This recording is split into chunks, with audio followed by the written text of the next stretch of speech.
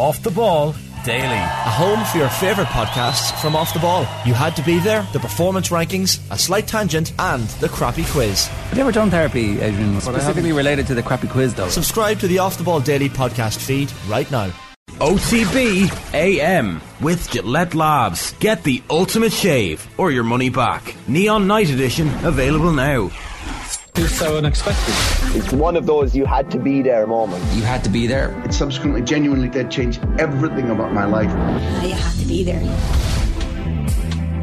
Right, this week's episode of You Had to Be There, Keith Treacy is with us. Keith, you're getting caught there chatting in the ad break. How are you? Yeah, chatting away, sorry. Yeah, all good, how are you?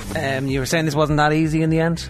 No, I've a very poor memory. Anybody who knows my history will know I had about 6 or 7 year period where I just went on the drink crazy, so it was quite hard to remember, but my friend Google dug me out of a hole anyway, and some memories in there as well. Right, when did you play for Ireland? What years? What years? See now that's a curveball. See, my memory is knackered. I'll get your Wikipedia here. Yeah, here we go. 2010 is what your Wikipedia says. Yeah, well, I'll go with Wikipedia. It was all under Trapattoni. It was about a 2 year period, I think. I was in the Irish team and an awful lot of squads, but not so many caps. And how close did you feel to getting games? Because none of the games you played are in your list. That's why I'm kind of asking about this. Yeah, but they weren't great games. I think the only game I started for Ireland was against Northern Ireland in the Nations League, which wasn't great. But even the Argentinian game, I come on and Messi played, but you know it's individual performance, and Messi wasn't great that day. Di Maria was good, but not outstanding. And I thought I was close, but Damien Duff was hanging on for his 100th cap. And it was sort of like, it was never said to me that, oh, listen, as soon as Damien's done, you'll be in, because McGeady was there, Hunty was there, Liam Lawrence was there. There was an awful lot of good wingers, but I always felt that once Duff got to his 100 caps, maybe it would open up a little bit for me. But you know, as it happened, it didn't quite turn out like that. Okay, so the criteria for this, for people who are just coming to this, is that great individual performances that stand out, and you had to be there. That's actually had to be there. So you picked 4 football and 1 boxing. We're going to start with the Republic of Ireland versus Brazil. This is Ronaldinho in 2004. This, I presume, is it Lansdowne or is it at Croke Park? Lansdowne, yeah. What do you remember about this?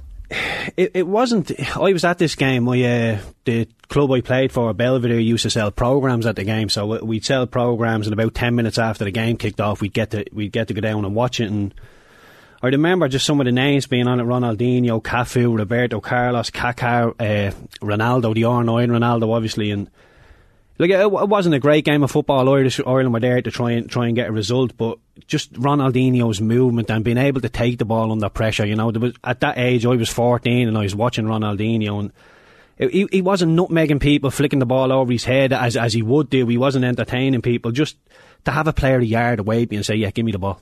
It just opened my eyes to being marked and not being marked, and being able to get the ball when you can have the ball, and just how strong he was when he got it. You know, people were literally flying in to try and get him off the ball, and he was just bouncing them off him. And I think that was probably my first look at a real world-class player. And yeah, it stuck with me. Although his individual performance, like I say, it wasn't outstanding, there was just little things in it that I thought, if I could be able to do that, it'd go a long way to making me a player. It's funny how watching football matches is totally different I find depending on where you are in the stadium. If you're at ground level, I always find it much more physically impressive. Yeah. Like it's a tactical and technical battle, and you can see space, and you're wondering why people don't shoot from much further out. When you're up high, you're like, just shoot. Yeah, it looks easier. Yeah, but when you're actually on the ground level, I remember being completely astonished when Ireland played France and Zidane was there. I was like, what's the big deal? But then you're like, oh my God, it's like so physically imposing, creation of space with almost no movement, just like a shimmy.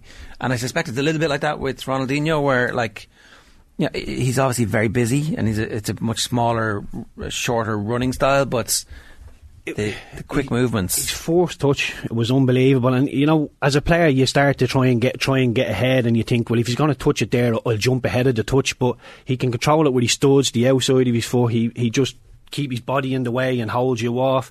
And if you got a little bit too aggressive and tried to nick the ball, he'd just make an absolute show of you. He really would. So, look, everybody knows how good Ronaldinho was. He was unbelievable, and there were so many players in that team, but he was the one that stood out as the entertainer, as the one who would nobody wanted to go flying into him because they know he would just make an absolute show you. And it was peak Ronaldinho. It was Barcelona Ronaldinho at that time as well. Like, it's funny, I think I was 10 or 11 at this match as well, and your memory sometimes plays tricks on you, but I remember an unbelievable atmosphere for a friendly. Yeah. It's because it's Brazil, obviously, but it's funny how it's one of those games that will always stick out if you're at it. Yeah, well, I remember, like I said, I finished selling the programmes about, say, 5 minutes, 10 minutes into kick-off. They tell you, lads, you can go and watch the game now. And as I'm walking around the one end of Lansdowne Road to get to the other end of it, the Bat Avenue end I was walking around to, there was just all these samba dancers with Brazil flags, and the atmosphere was unreal. And the game had kicked off. Yeah. But in the stadium, it was just bouncing. It was, like I say, for a friendly, it was really, really good.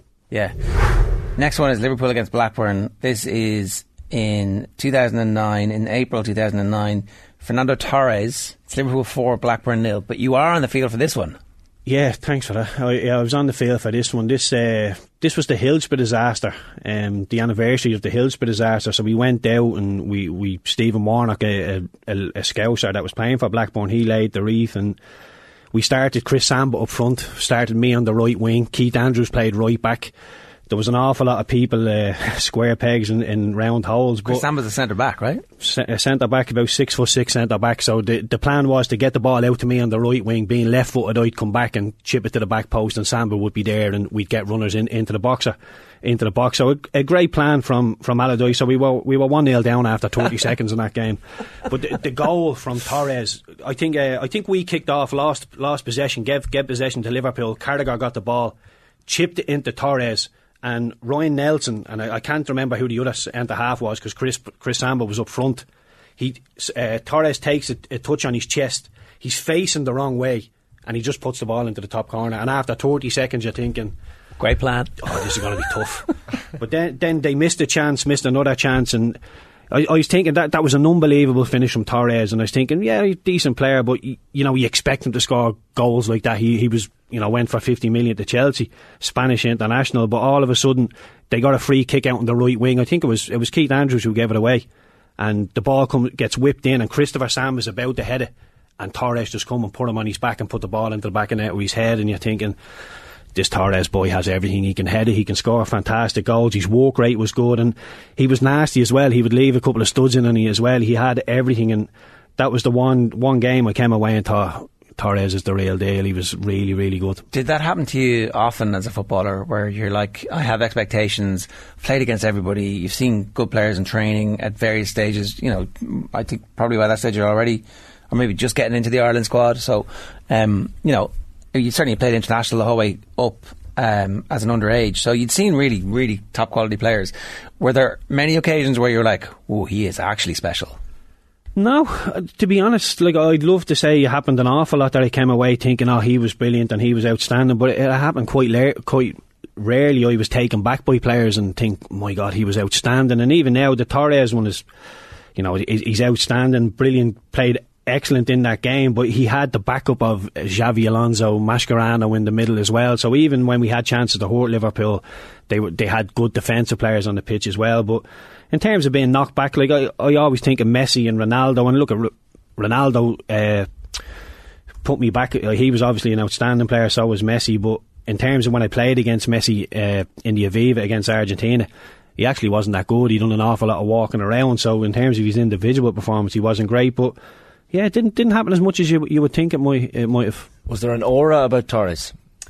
Yeah, at that time there was a definite. Everybody was afraid of him. I remember sitting in the dressing room and speaking to two guys, all the older heads, and they were all scared of Torres. They all wanted to. Where's Torres from corner kicks? Where's he going to be from second balls? And obviously with Chris Hamber in front, you're thinking, just stay in the game, linger in. We'll play for set pieces. We'll get something, get the crowd quiet, and we're 1-0 down after 30 seconds. It was a great goal, and yeah, we got it right down that day, and it was mostly down to Torres. And just reading the post-match comments here, I think there was a little bit of fear in the team, says Sam Allardyce, and he sounds like he was correct. We should have got tighter and said we just let them play their game plan. There'll be a lot of twists and turns yet, but they certainly believe they can do it. That's what Liverpool winning the title. This is under Rafa. Is this the Rafa Fax season? It probably is it? Yeah. 09. Yeah. Is it? Themselves and United were going for the United ended up winning the title, didn't they? 09. Liverpool were certainly in contention in this game because this was it. This would have been April. I can't find team sheets, but Daniel Agger scores as well, I think. Yeah, he scored a cracker. He scored a third goal. It was a long range drive, a centre half. Got a team here. Oyer, was he the Would he have gone centre half if Samba was Andre Uya, he'd have been right back. Yeah, Robinson and goals, and Jive, Mukwena, Tugai, Andrews, Warnock, McCarthy, and Juve. Yeah, it's a good Blackburn team. But look at the Liverpool. Is that El Hadji Diouf? El Hadji Diouf, yeah. On your team? What was that like as a teammate? I didn't spend an awful lot of time on him, to be honest. He wasn't my cup of tea. Diouf was a very, very unique character. To sum him up, right, this is a quick story to sum El Hadji Diouf up. He went on, I can't remember which manager this was at under Blackburn, but he went on loan to Rangers and he won the league with Rangers and he came back down. We were in the middle of a relegation battle, possibly going to get relegated, and Diouf drives in with a week to go in the Premier League season. The Scottish League was over, he'd won the league. He came down showing everybody his medal from Scotland, thinking we'd all think it was brilliant, but he got told where to go quickly enough. Yeah, he was inspire unique. My teammates with my medal. Look. My medal from the Scottish Premier League is winning the relegation I was busy battle. having crack while you're. Yeah. How are your win bonuses, lads? Yeah, well, he was all about the money. Very, very flash guy, but good player, but not for me. You had Benny McCarthy in that team as well, and he's now doing serious things at Manchester United as forwards coach. I know the likes of Marcus Rashford speaks very, very highly of him. Are you surprised that he's gone on to that sort of successful coaching career, or was that always on the cards?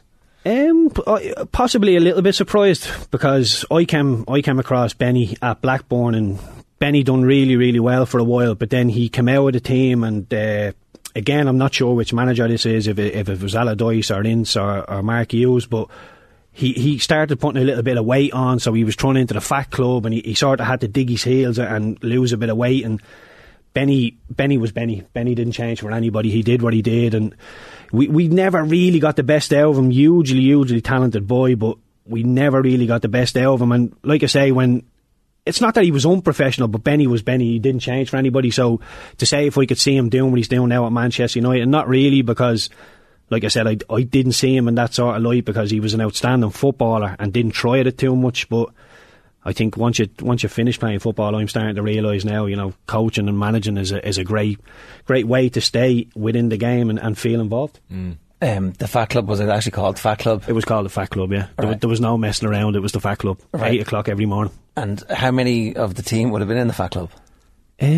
Probably no more than a handful, maybe 5 at most. So it was a serious enough thing to be in. Like, everybody knew about it. Yeah, everybody knew about it. It was 8 o'clock in the morning. You would be on the rower, swimming, running, whatever it was, and then you'd have your training session, and then after your training session you'd be back into the Fat Club for another session, and you'd be getting your body fats done 2 or 3 times a week until it was where they wanted it to be. Right. Were you ever in it? Constantly. Oh, right. Always in it. But not a pick on you? No, when I first came over from Ireland, they said I was skinny. I was the fattest, skinniest person they ever met, because I was no fat on me, but I was chubby somehow. Right. And no muscle, but yeah, then I got a little bit of money and just started drinking, and it got a little bit heavier, and yeah, me talent mass an awful lot of it, but the sports scientists were never happy with me. I was a fixture in the Fat Club. And if you could go back now, would you hire a nutritionist? Would that be like, when you get money, instead of going drinking, if you could spend that on like your body and science, what would you do? I don't know whether I'd get a nutritionist and all that, because when I come out of the training ground, I like to disconnect completely from the football. I think you need the mental rest, you need the physical rest, and I don't know, if I could do it all again, I would be an awful lot more professional. I used to think that I would play till I was 35, and then that'd be me, and I'd ride off into the sunset with all the money in the world. I just thought my talent would do that. I didn't realise the mental side would have to weigh up with me talent, and that was it. I just never had the mental side of the game down whatsoever, and for so many years people were saying you're so talented, you'd be grand. I never had the mental fight in me, and there was some demons that I obviously had to go and correct before I could move on. But yeah, looking back, I probably would have been the best thing to go and get a nutritionist and have all that stuff outside of the ground. But or even if the club did it for you. Like, it sounds like your diet wasn't great apart from the drinking. My diet was shocking as well. Yeah, with a couple of drinks on you don't want a bowl of pasta, do you? You end up with a doner kebab or something. But yeah, maybe that would have been the way forward. But you have to imagine, like, football's come on leaps and bounds since I finished. It wasn't like that. Very few people had. I think probably a couple of boys at United, at the big boys, had nutritionists at home. Yeah.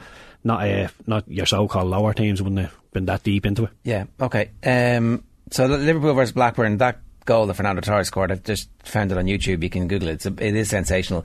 Next one is Leeds versus Preston. This is in September 2018.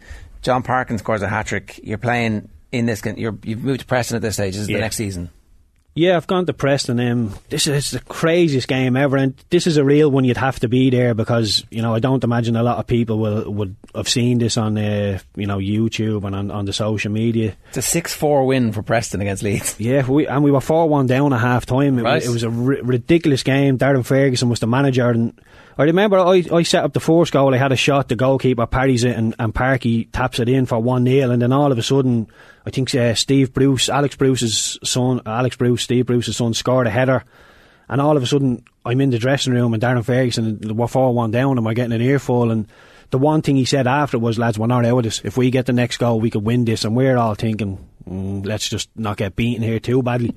But then we go out. I ended up scoring directly from a corner, and I did mean it. The manager used to tell me to shoot from corners directly, so I did it, and luckily I went straight in the back of the net. But Parky, when you look at his goals, he scores a tap in, he gets one on his chest, swivels, scores, and look at him there, like the heaviest footballer you've seen. I was in the fat club. I can only imagine what sort of club Parky was in.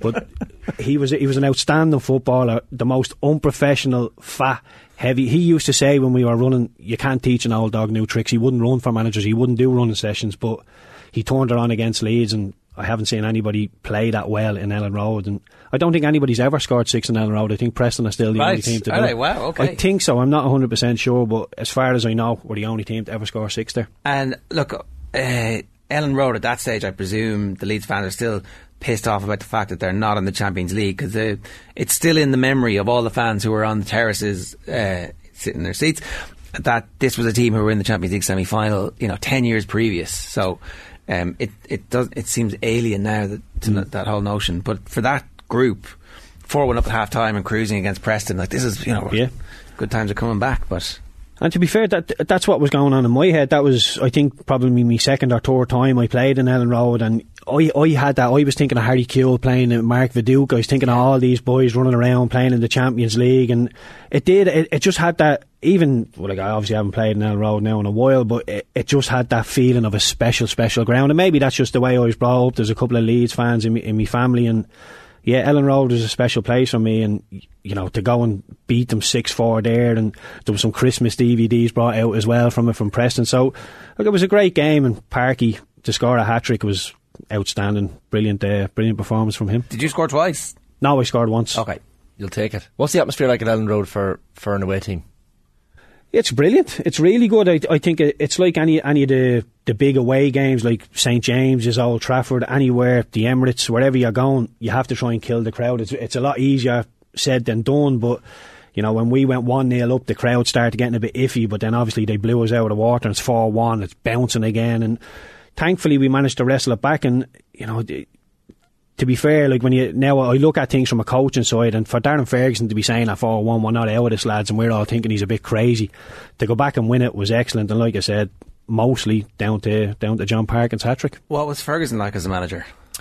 He was okay. He could be a bit tit for tat at times. I done a couple of things to annoy him, and he would be quite reactive in things, but he never let it linger too far. He would discipline you, give you the slap on the wrist, and then he would move on quite quickly. But the one thing that stuck with me was when he got sacked from Preston a couple of months later, and we had Danny Welbeck, Matty James, a right back as well, Delat, I think, a right back, all from Manchester United on loan. And as soon as Darren Ferguson got sacked, all gone. Alex pulled them all out of the club the next day, and that was the best thing for Manchester United, though. Yeah, so, yeah, that came up in Roy Keane's when he was at the Broadcast Energy. That came up as one of those when he was mid Alex Ferguson rant. He was like, "Oh, what about your son?" It's like, right. Well, yeah, it's all true, because even in the winter that year, we would train in Carrington because our training ground would be frozen. So Darren would ring around and say, "Lads, we're training in Carrington today," and we'd get our own pitch in Manchester. And then that was handy. As soon as Darren lost his job,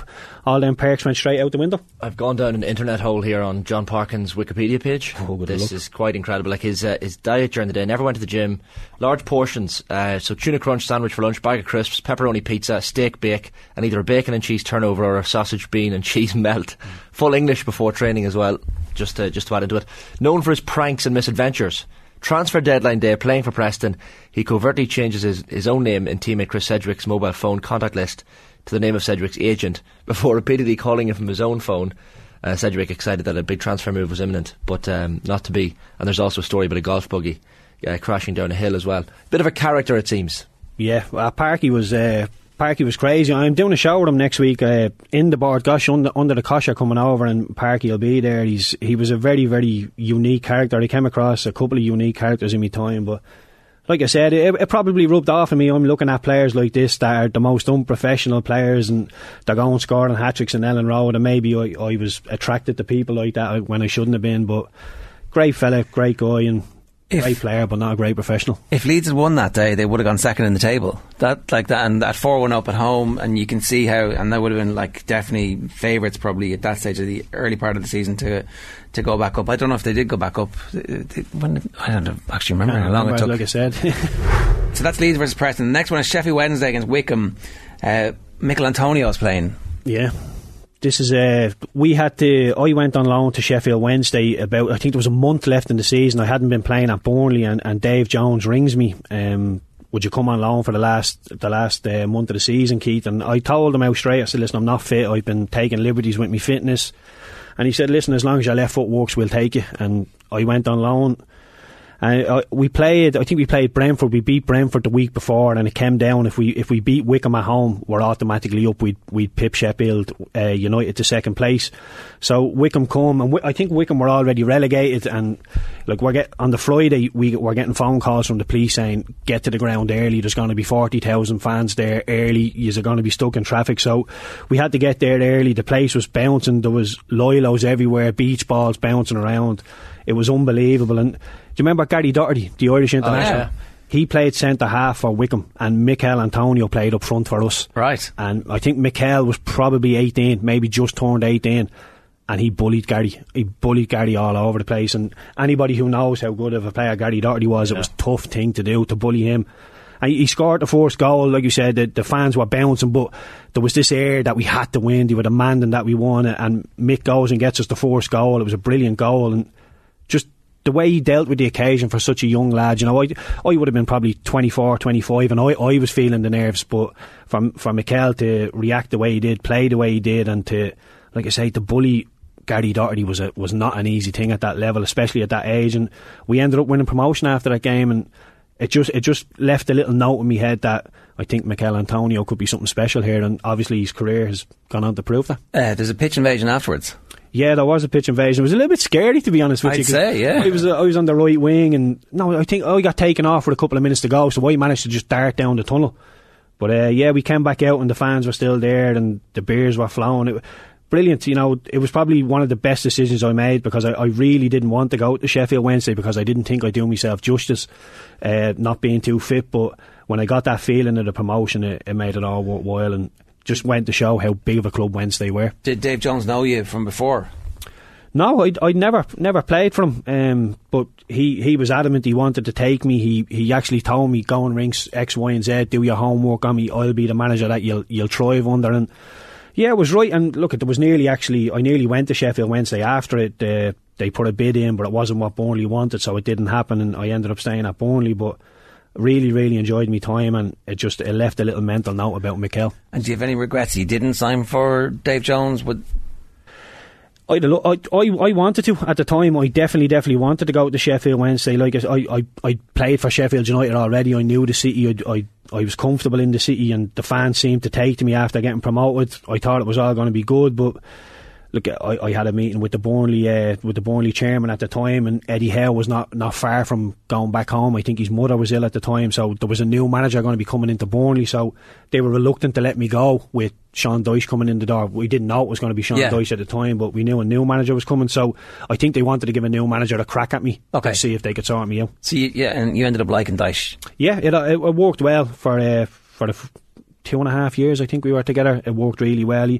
Like I said, I was at a time where I was actually ready to go. I was finished, and Dyche just pumped another 2.5 years into me. Right, that sounds like a bit of a Lampard-Tuchel situation at Sheffield Wednesday that season. Gary Megson has the job, 3 defeats in a row in February, gets the sack, with promotion still in the balance, but then Dave Jones comes in, wins 10 of the last 12 games. And Milan Mandaric was the chairman. There you go. The previous guy who obviously had taken Harry Redknapp to Portsmouth and won the FA Cup with them, and then left, and then I think, you know, there was some investigations. I need to do a bit of reading before I talk about them. I met Milan Mandaric once. It was after this game. I was walking down the tunnel, and all of a sudden the lads had said, we're going to Marbella for a couple of days as a celebration. So I thought, well, the championship was still going. Burnley season was actually had another week to go. So I thought Eddie Howe rang me and said, you need to come back to Burnley for the last week.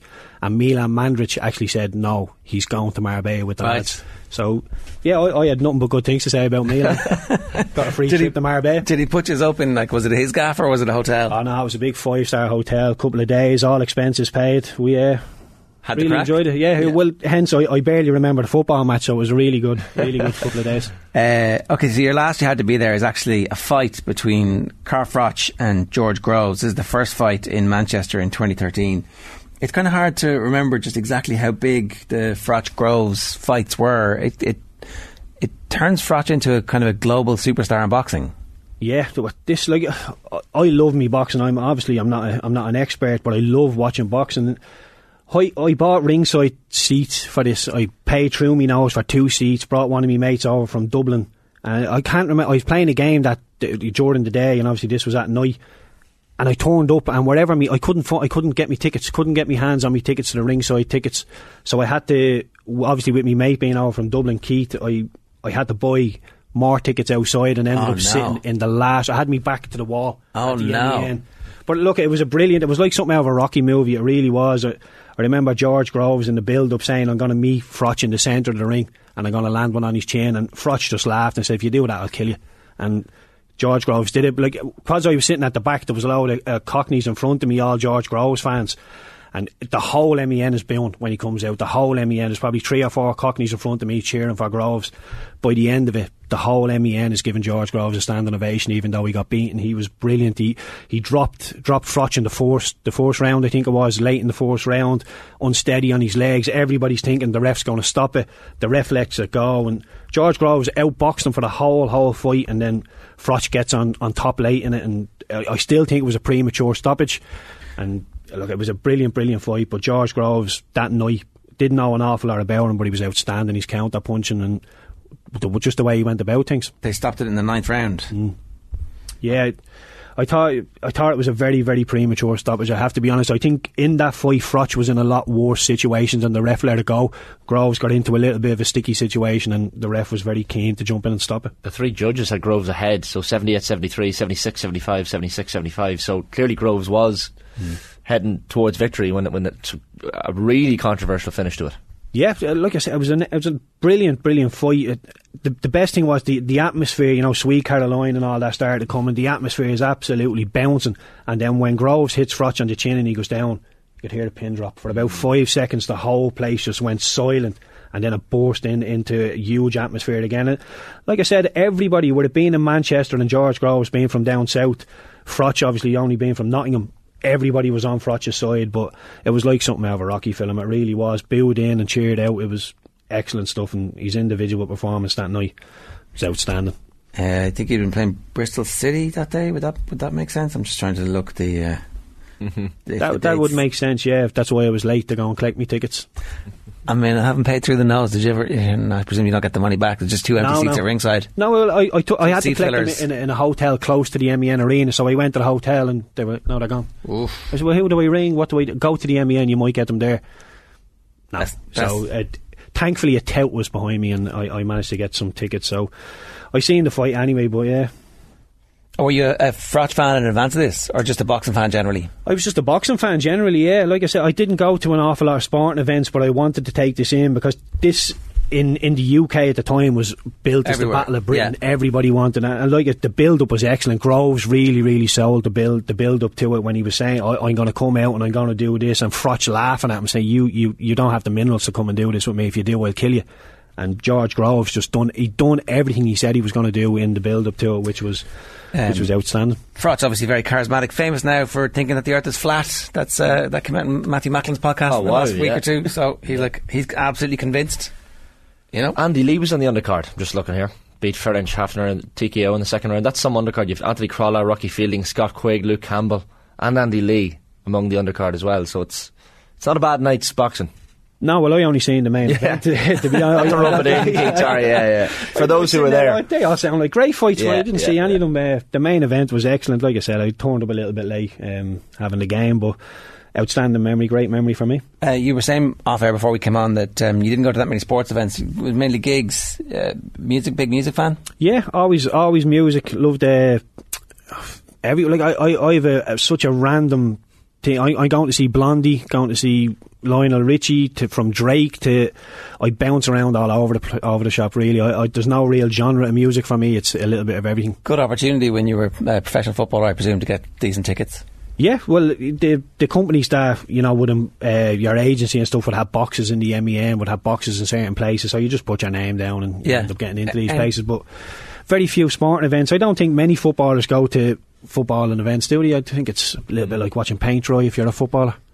You've had enough of it all day in, day out. Exactly, and then you want to relax. I don't think footballers watch football to relax. If we were to ask you to do your had to be there gigs, any specific ones stand out? Probably Michael Bublé. Right. In the MEN again. He was absolutely brilliant. But again, another I brought my wife and I was in row B. Thought it was excellent. Again, paid through the nose to sit in these seats, and he sang 2 songs on the stage, and they built another stage down the back of the MEN, and he went and sung down there. Went to turn and faced the other way, and I was thinking, I'm going to stop paying through the nose for these tickets, because then you're in row Y at that stage. Absolute lottery. Turns out you're a romantic at heart with Michael Bublé. Yeah, I love a bit of the old slow stuff. Yeah, there you go.